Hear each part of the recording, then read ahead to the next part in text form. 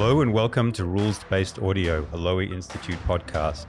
In this series, we explore the rules-based order, a concept that is ever more prominent in debates about how the world works and how it should work. Coming to you from Gadigal land, my name is Ben Scott, and I direct the Institute's Rules-Based Order project. Today we're going to talk about Australia's plan to acquire nuclear-powered submarines and what that means for nuclear non-proliferation. I'm delighted to be joined by two highly credentialed experts. Maria Rost-Rubli is an Associate Professor of Politics and International Relations at Monash University and President of the Australian Chapter of Women in International Security. Welcome, Maria. Thank you. Thank you for having me. And Alan Cooperman is an Associate Professor in the LBJ School of Public Affairs, University of Texas at Austin, and is founding coordinator of the Nuclear Proliferation Prevention Project. Welcome, Alan. Nice to be here. First, to recap. In September last year, Australia, the United States, and the United Kingdom announced a trilateral security partnership called AUKUS. Its first initiative is a shared ambition to support Australia in acquiring nuclear-powered submarines. The three countries announced a trilateral effort of 18 months to seek an optimal pathway to deliver this capability. This has raised a host of questions, including some very technical and legal ones. Importantly, the Australian submarines would be powered by weapons-grade or highly enriched uranium, HEU, as are US and UK boats. China and France, on the other hand, use low-enriched uranium, or LEU, in their submarines. The AUKUS countries are all parties to the Treaty on the Non-Proliferation of Nuclear Weapons, often just referred to as the NPT. They've all emphasised Australia does not seek nuclear weapons. But AUKUS would make Australia the first non-nuclear weapons state to own nuclear-powered submarines. So it's not surprising that AUKUS has been a focus of discussion at the 5-yearly NPT Review Conference, which is currently underway in New York. Indonesia has, for example, said in New York that any cooperation involving transfer of nuclear materials and technology for military purposes from nuclear weapon states to any non-nuclear weapon state increases the risks of proliferation. So let's get into it. Alan, to you first. Are there any legal obstacles to Australia's plan to acquire nuclear-powered submarines? No, there are not, because the IAEA's safeguards agreements have a thing called paragraph 14, which says that a country can use nuclear material for a military non-explosive purpose. And that paragraph is in there specifically for things like naval propulsion. So it is not illegal for Australia to do that.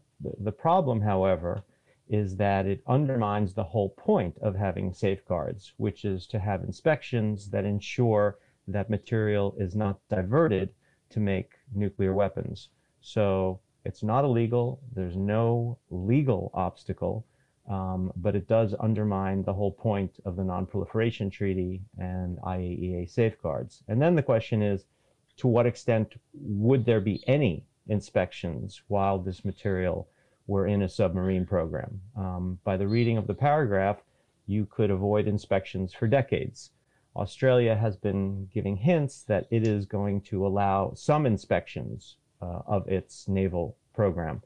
And the question is that adequate to achieve the IAEA goal? And maybe we'll get into that later. Alan, I've heard you earlier make a distinction between the Nuclear Non-Proliferation Treaty and the Nuclear Non-Proliferation Regime. Could you elaborate a little bit on that just to explain this distinction you're talking about? Sure. So the NPT is very old. It was written authored mainly by the namesake of my school, Lyndon Baines Johnson, the President of the United States in 1968. It was very basic and very rudimentary. And since then, lots and lots of international norms and rules have been built up to try to prevent the spread of nuclear weapons. And one of those is this thing called HEU minimization. HEU is highly enriched uranium. It's the stuff that was inside the Hiroshima bomb. And it is very easy to make a nuclear weapon with HEU.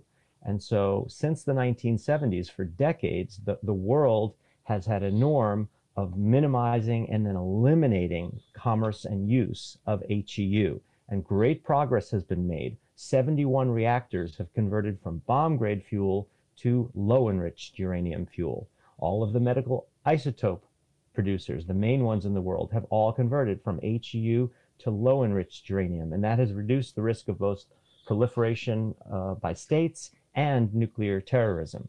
What this AUKUS thing would do if it uses HEU fuel in subs in a country like Australia that is supposed to not have nuclear weapons is that it will reverse decades of progress on minimizing HEU and open potentially the floodgates for other countries to do the same thing. And in that way, while it would be legal under the NPT and IAEA, it would undermine the nuclear non-proliferation regime. Maria, do you agree with all of that? And in particular, how concerned are you about the opening of the floodgates? Yes, I'm quite concerned about the opening of the floodgates, and I do agree with Alan's analysis. I do want to just quickly mention that Alan mentioned internationally the legality of Australia pursuing these nuclear submarines. Domestically as well, it's not illegal for Australia to move ahead with this. I do want to note, though, that Australia does have domestic laws against the pursuit of nuclear power, and South Australia and Victoria also have legal obstacles to that. And it's just interesting because within the Navy, for example, and sort of wider defense discussions of this, they talk about a need to have a nuclear mindset in Australia, workforce, industrial base. And so we'll be making this enormous investment in this nuclear mindset that will be used only for nuclear submarines. And at the cost that is coming to the Australian people, I think there should be some questions about that. But in terms of the floodgates, we've already seen it. For example, I'd like to talk about South Korea for just a moment. If you look at South Korea, they have their own indigenous shipbuilding program. They have their own indigenous submarine program. And they also have their own indigenous nuclear power program, all of which are so good that they export to other countries. Australia has none of those, really. I mean, we have some shipbuilding, but not very much. And so the South Koreans are saying, understandably, why can't we be included in this type of arrangement? They're very, very angry within South Korea, domestically, the public. It actually comes up publicly, sometimes within public debate, and certainly politicians are very angry about this. But the U.S. Has no intention of including South Korea in this type of technology, in part because within South Korea, there's also great interest in the nuclear weapons program. And in fact, South Korea had its own indigenous nuclear weapons program that they closed down basically because the U.S. had to make threats saying, if you don't, there's going to be issues with our alliance with you. And so, South Korea is a country that absolutely could develop its own nuclear submarines if they wanted to. And, they're asking why they can't. They're just one of the countries that we're concerned about in terms of, opening this loophole wider. If South Korea was to go down this route, presumably they would use their own enriched uranium rather than seek to import it on the Australian AUKUS model. Is that right? Well, I mean, my guess is they would go an LEU model. But at least to start, however, in terms of reprocessing, that could potentially lead to a plutonium route or a bomb, that is. Alan, are there particular countries that you're concerned about in terms of the negative precedent that AUKUS might set? I think there are going to be lots of countries that are going to respond if this AUKUS submarine deal proceeds with bomb-grade uranium fuel. They're going to go to the U.S. and say, we want the same deal.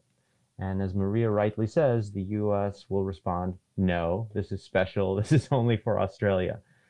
And what these countries are going to say is, well, then we're going to go ahead and build our own submarines and enrich our own uranium. And if HEU is good enough for Australia, then it's good enough for us too. And what you'll have then is the growth of uranium enrichment programs, which is very, very dangerous because any enrichment program can produce highly enriched uranium. You mentioned before the non-proliferation regime. Another key aspect of the non-proliferation regime has been to limit minimize the number of countries that have enrichment technology. And we've been very successful at that. Very, very few countries have the ability to enrich uranium and thereby produce HEU. But under this AUKUS precedent, these countries will now have this great excuse to say, we need our own enrichment program, not to get something different than Australia, but just to get the exact same thing as Australia, but the US won't sell it, so we'll produce it ourselves. And we'll start by producing the HEU, and then we'll work on the submarines.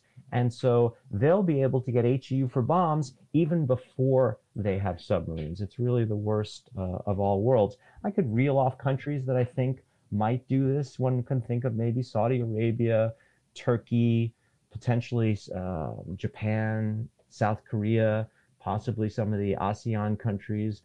They could even be countries that you wouldn't think of in South America and Africa. And as you know, what would we say? How could we rally international opposition to it when the US had just given this material, tons of this material, enough for hundreds of nuclear weapons, to Australia? And Malaysia said this recently. They said if the US provides HEU to Australia, how could we oppose anybody else getting it? We would be hypocrites if we did it. So I think that's really the danger of the floodgates. Okay, so just theoretically then, if it was possible to dramatically strengthen the norm against enrichment and to limit arrangements like AUKUS to those where HEU is provided by a nuclear weapon state to a non-nuclear weapon state, and that to be the only precedent, then that would seem to limit its impact greatly. Is that at all feasible? No, I don't think so. It's basically saying that the US would get to dictate who in the world can have HE submarines and who can't. And maybe that would have flown in the 20th century, but that's not going to fly in the multipolar world of the 21st century. You're all about a rules-based order, and that's not a rules-based order. That's the antithesis of it. It's just an elite club. So yeah, and I really think that these countries will go through the process of asking the US to provide HEU subs. The US will say no, and then they'll say, oh, well, now you've justified us having our own enrichment programs, which is really even worse. And let me add some context here, because within the Nuclear Non-Proliferation Treaty itself and the larger regime, it is facing tremendous, some experts say it's at a crisis point because of this issue of the NPT already is an unequal treaty. You have the haves, the countries that are allowed to have nuclear weapons, and the have-nots, those who are not allowed to have nuclear weapons. And this disparity has been at the heart of a lot of the problems and concerns around the NPT for a long time. If we now introduce this new layer where you have some partially haves, such as Australia, then this is going to sort of wedge and deepen this crisis. And I know people have been talking about the collapse of the NPT for a long time, but now that we have, for example, the treaty on the prohibition of nuclear weapons, Russia's threats to use nuclear weapons, we have lots of ways in which the NPT is under incredibly severe stress. This could be, in fact, the straw that breaks the camel's back. Although I wouldn't call it a straw, I would call it like a very heavy concrete bar. Yeah, that's a really important point. I suspect the answer from some Australian policymakers might be, yes, the NPT is under so much pressure from so many different directions at the moment. Why are we worried so much about something as obviously benign and harmless as AUKUS? But I'd like to come back to that at the end if we can, and just stay focused more particularly on this particular agreement and the proliferation consequences. So in New York, the AUKUS powers say that they're committed to working with the IAEA to ensure that the precedent set closes the door to any potential misuse of these elements for the purposes of developing a clandestine nuclear weapons program. And they provide a little bit of detail. The AUKUS countries say Australia will be provided with a complete welded power units so that Australia need not conduct uranium enrichment or fuel fabrication.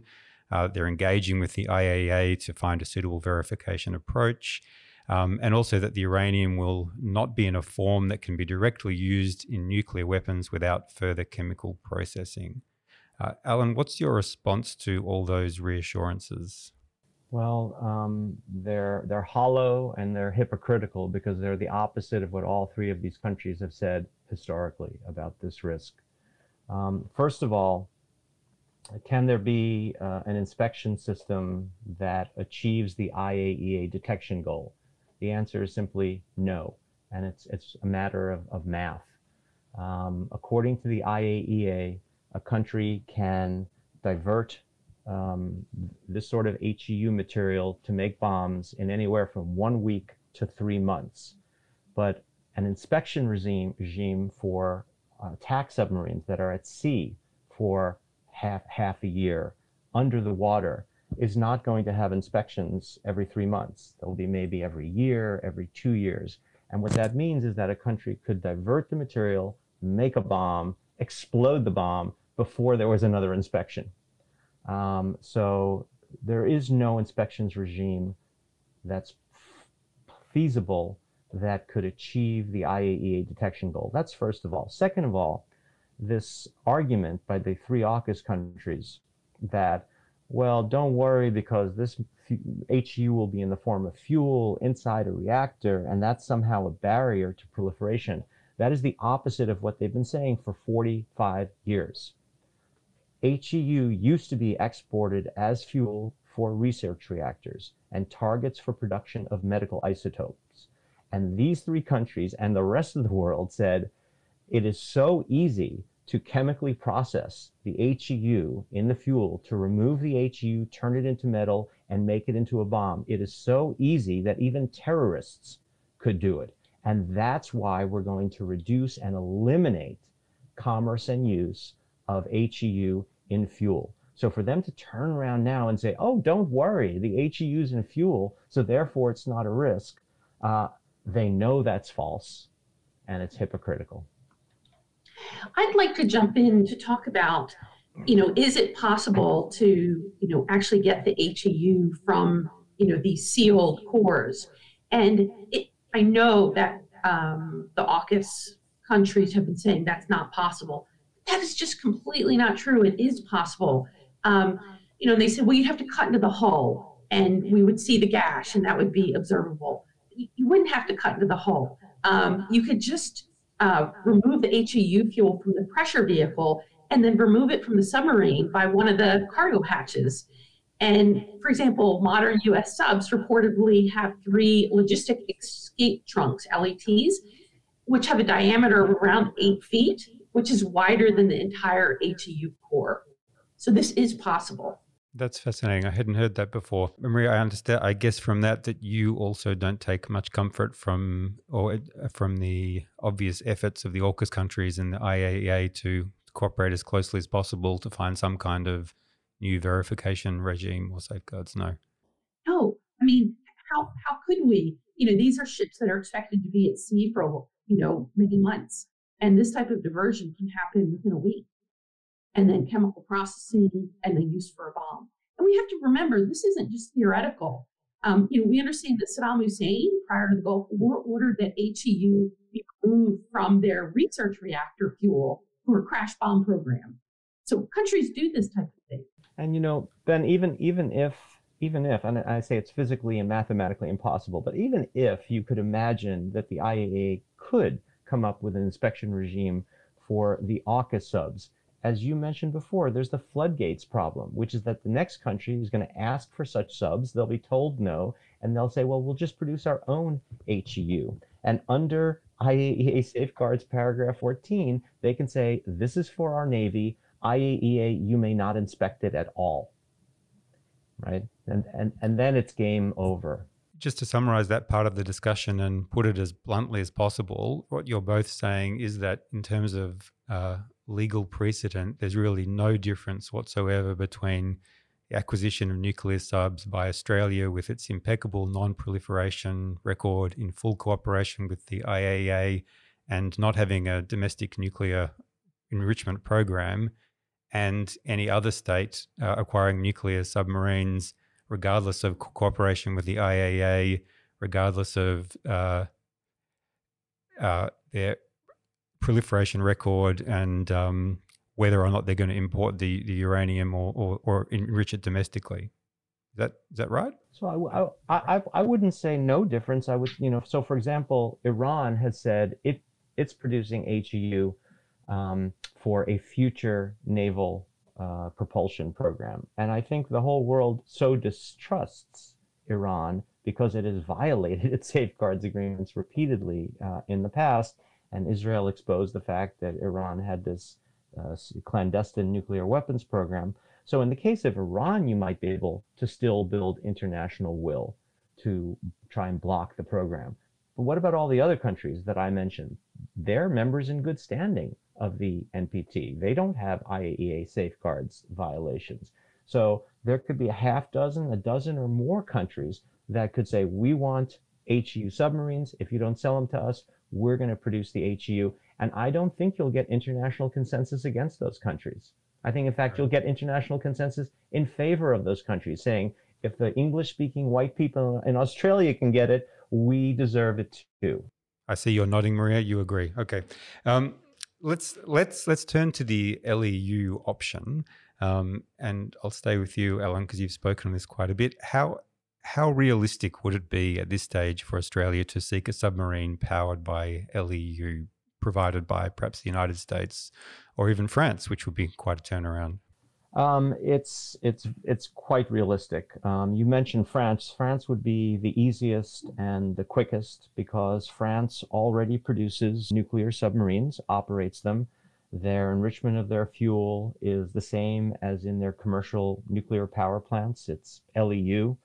And when I visited the French government a couple months ago, they said they could start providing such LEU nuclear submarines to Australia around 2035, which is earlier even than the AUKUS submarines with HEU are expected to start being delivered. So that's option one. Option two is going to the US and saying, we want to continue with AUKUS, but we prefer LEU subs instead of HEU subs. And the US has been researching and developing the LEU subs for its own Navy since 2016.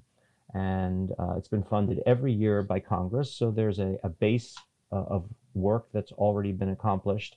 And the expectation is that that could probably yield an LEU submarine somewhere in the early 2040s, which again is about when the AUKUS subs are supposed to start coming, even with HEU fuel. So there are two options. And I didn't mention the UK, but the reason is that the US provides the fuel and the technology for the UK subs. So if Australia wanted to go with a UK sub with LEU, then the US would be providing the technology behind that as well. That option might be a little slower just because the UK is slower in developing its next generation attack submarine, nuclear attack submarine. But to answer your question, very realistic. There is no problem.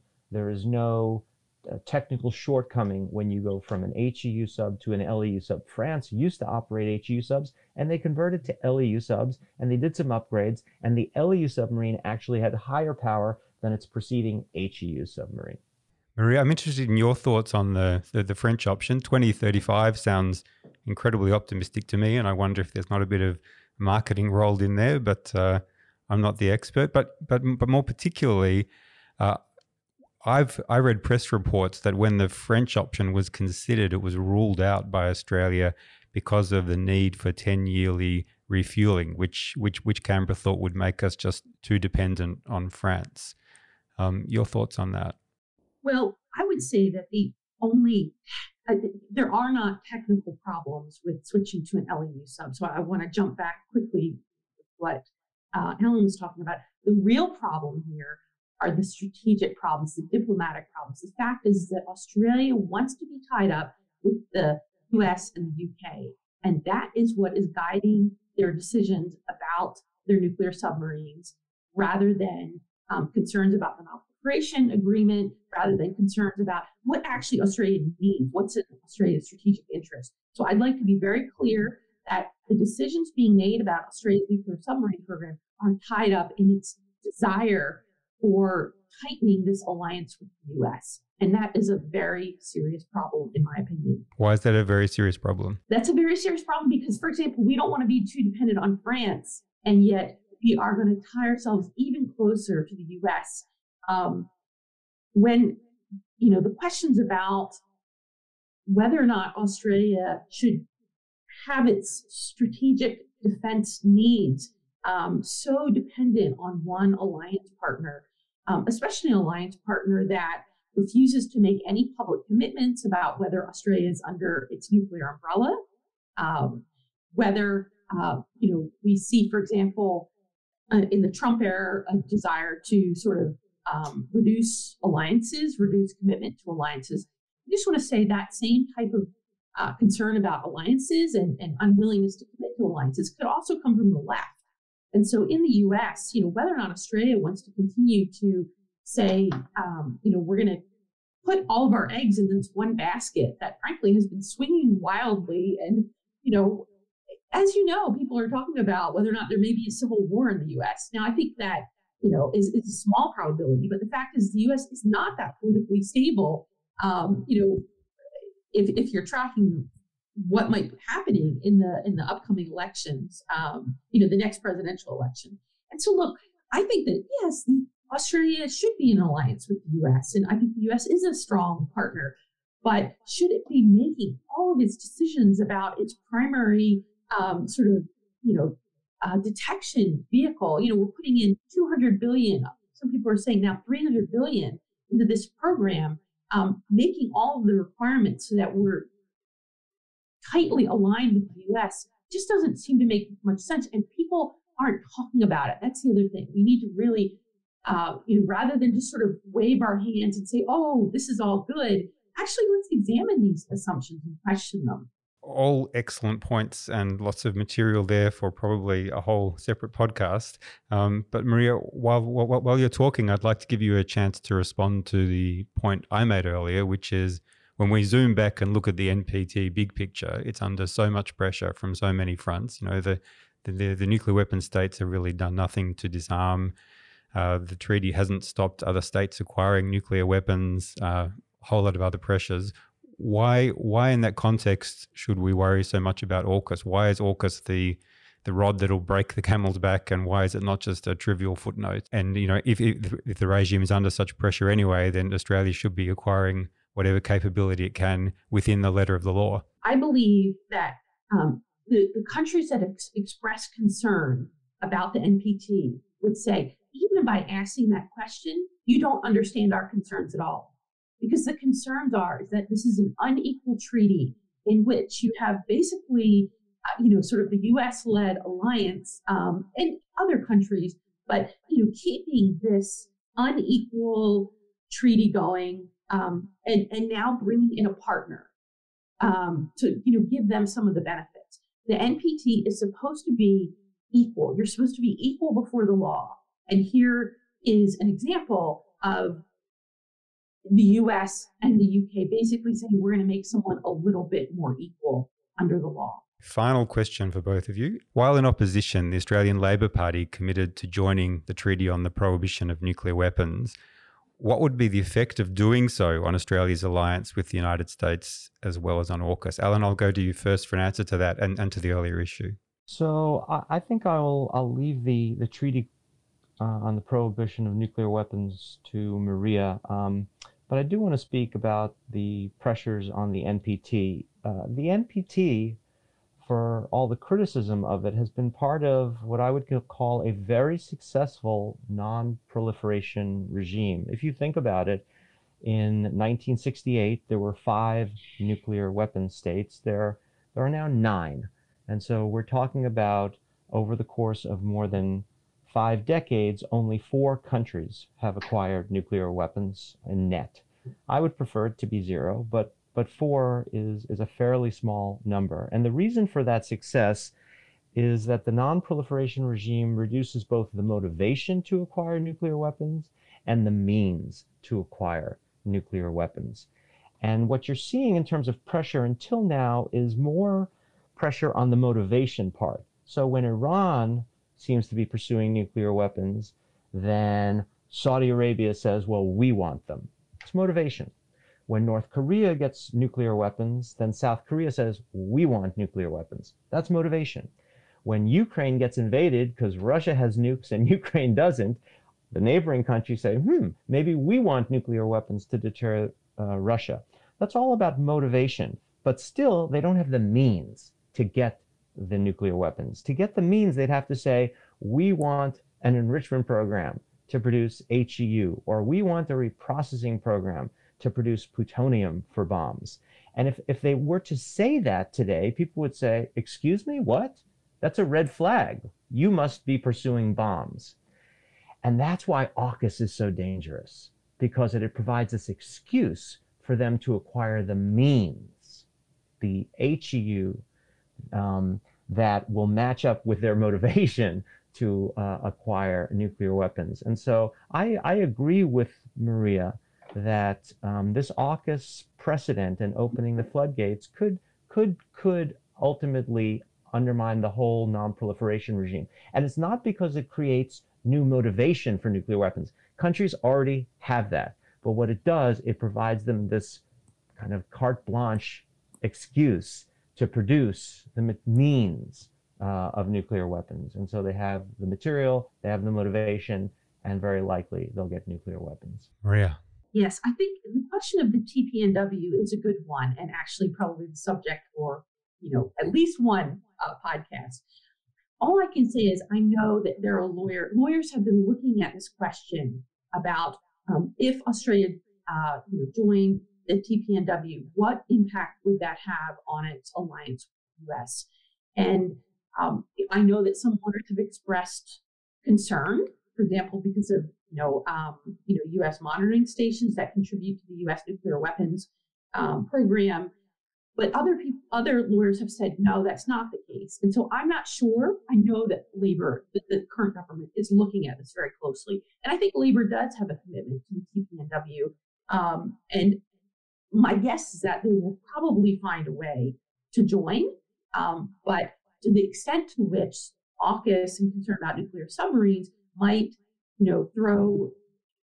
might make it a bit more difficult, then that reduces the likelihood that our current government would join, which would be, again, a significant blow given their previous promises. Unfortunately, that's all we have time for. Many, many thanks, Maria and Alan, for that really deeply informed and rich discussion. Thank you. Thank you. Thank you. I'm Ben Scott, and you've been listening to Rules-Based Audio, which is part of the Lowy Institute's project on Australia's security and the rules-based order, supported by the Department of Defence. Thanks for listening.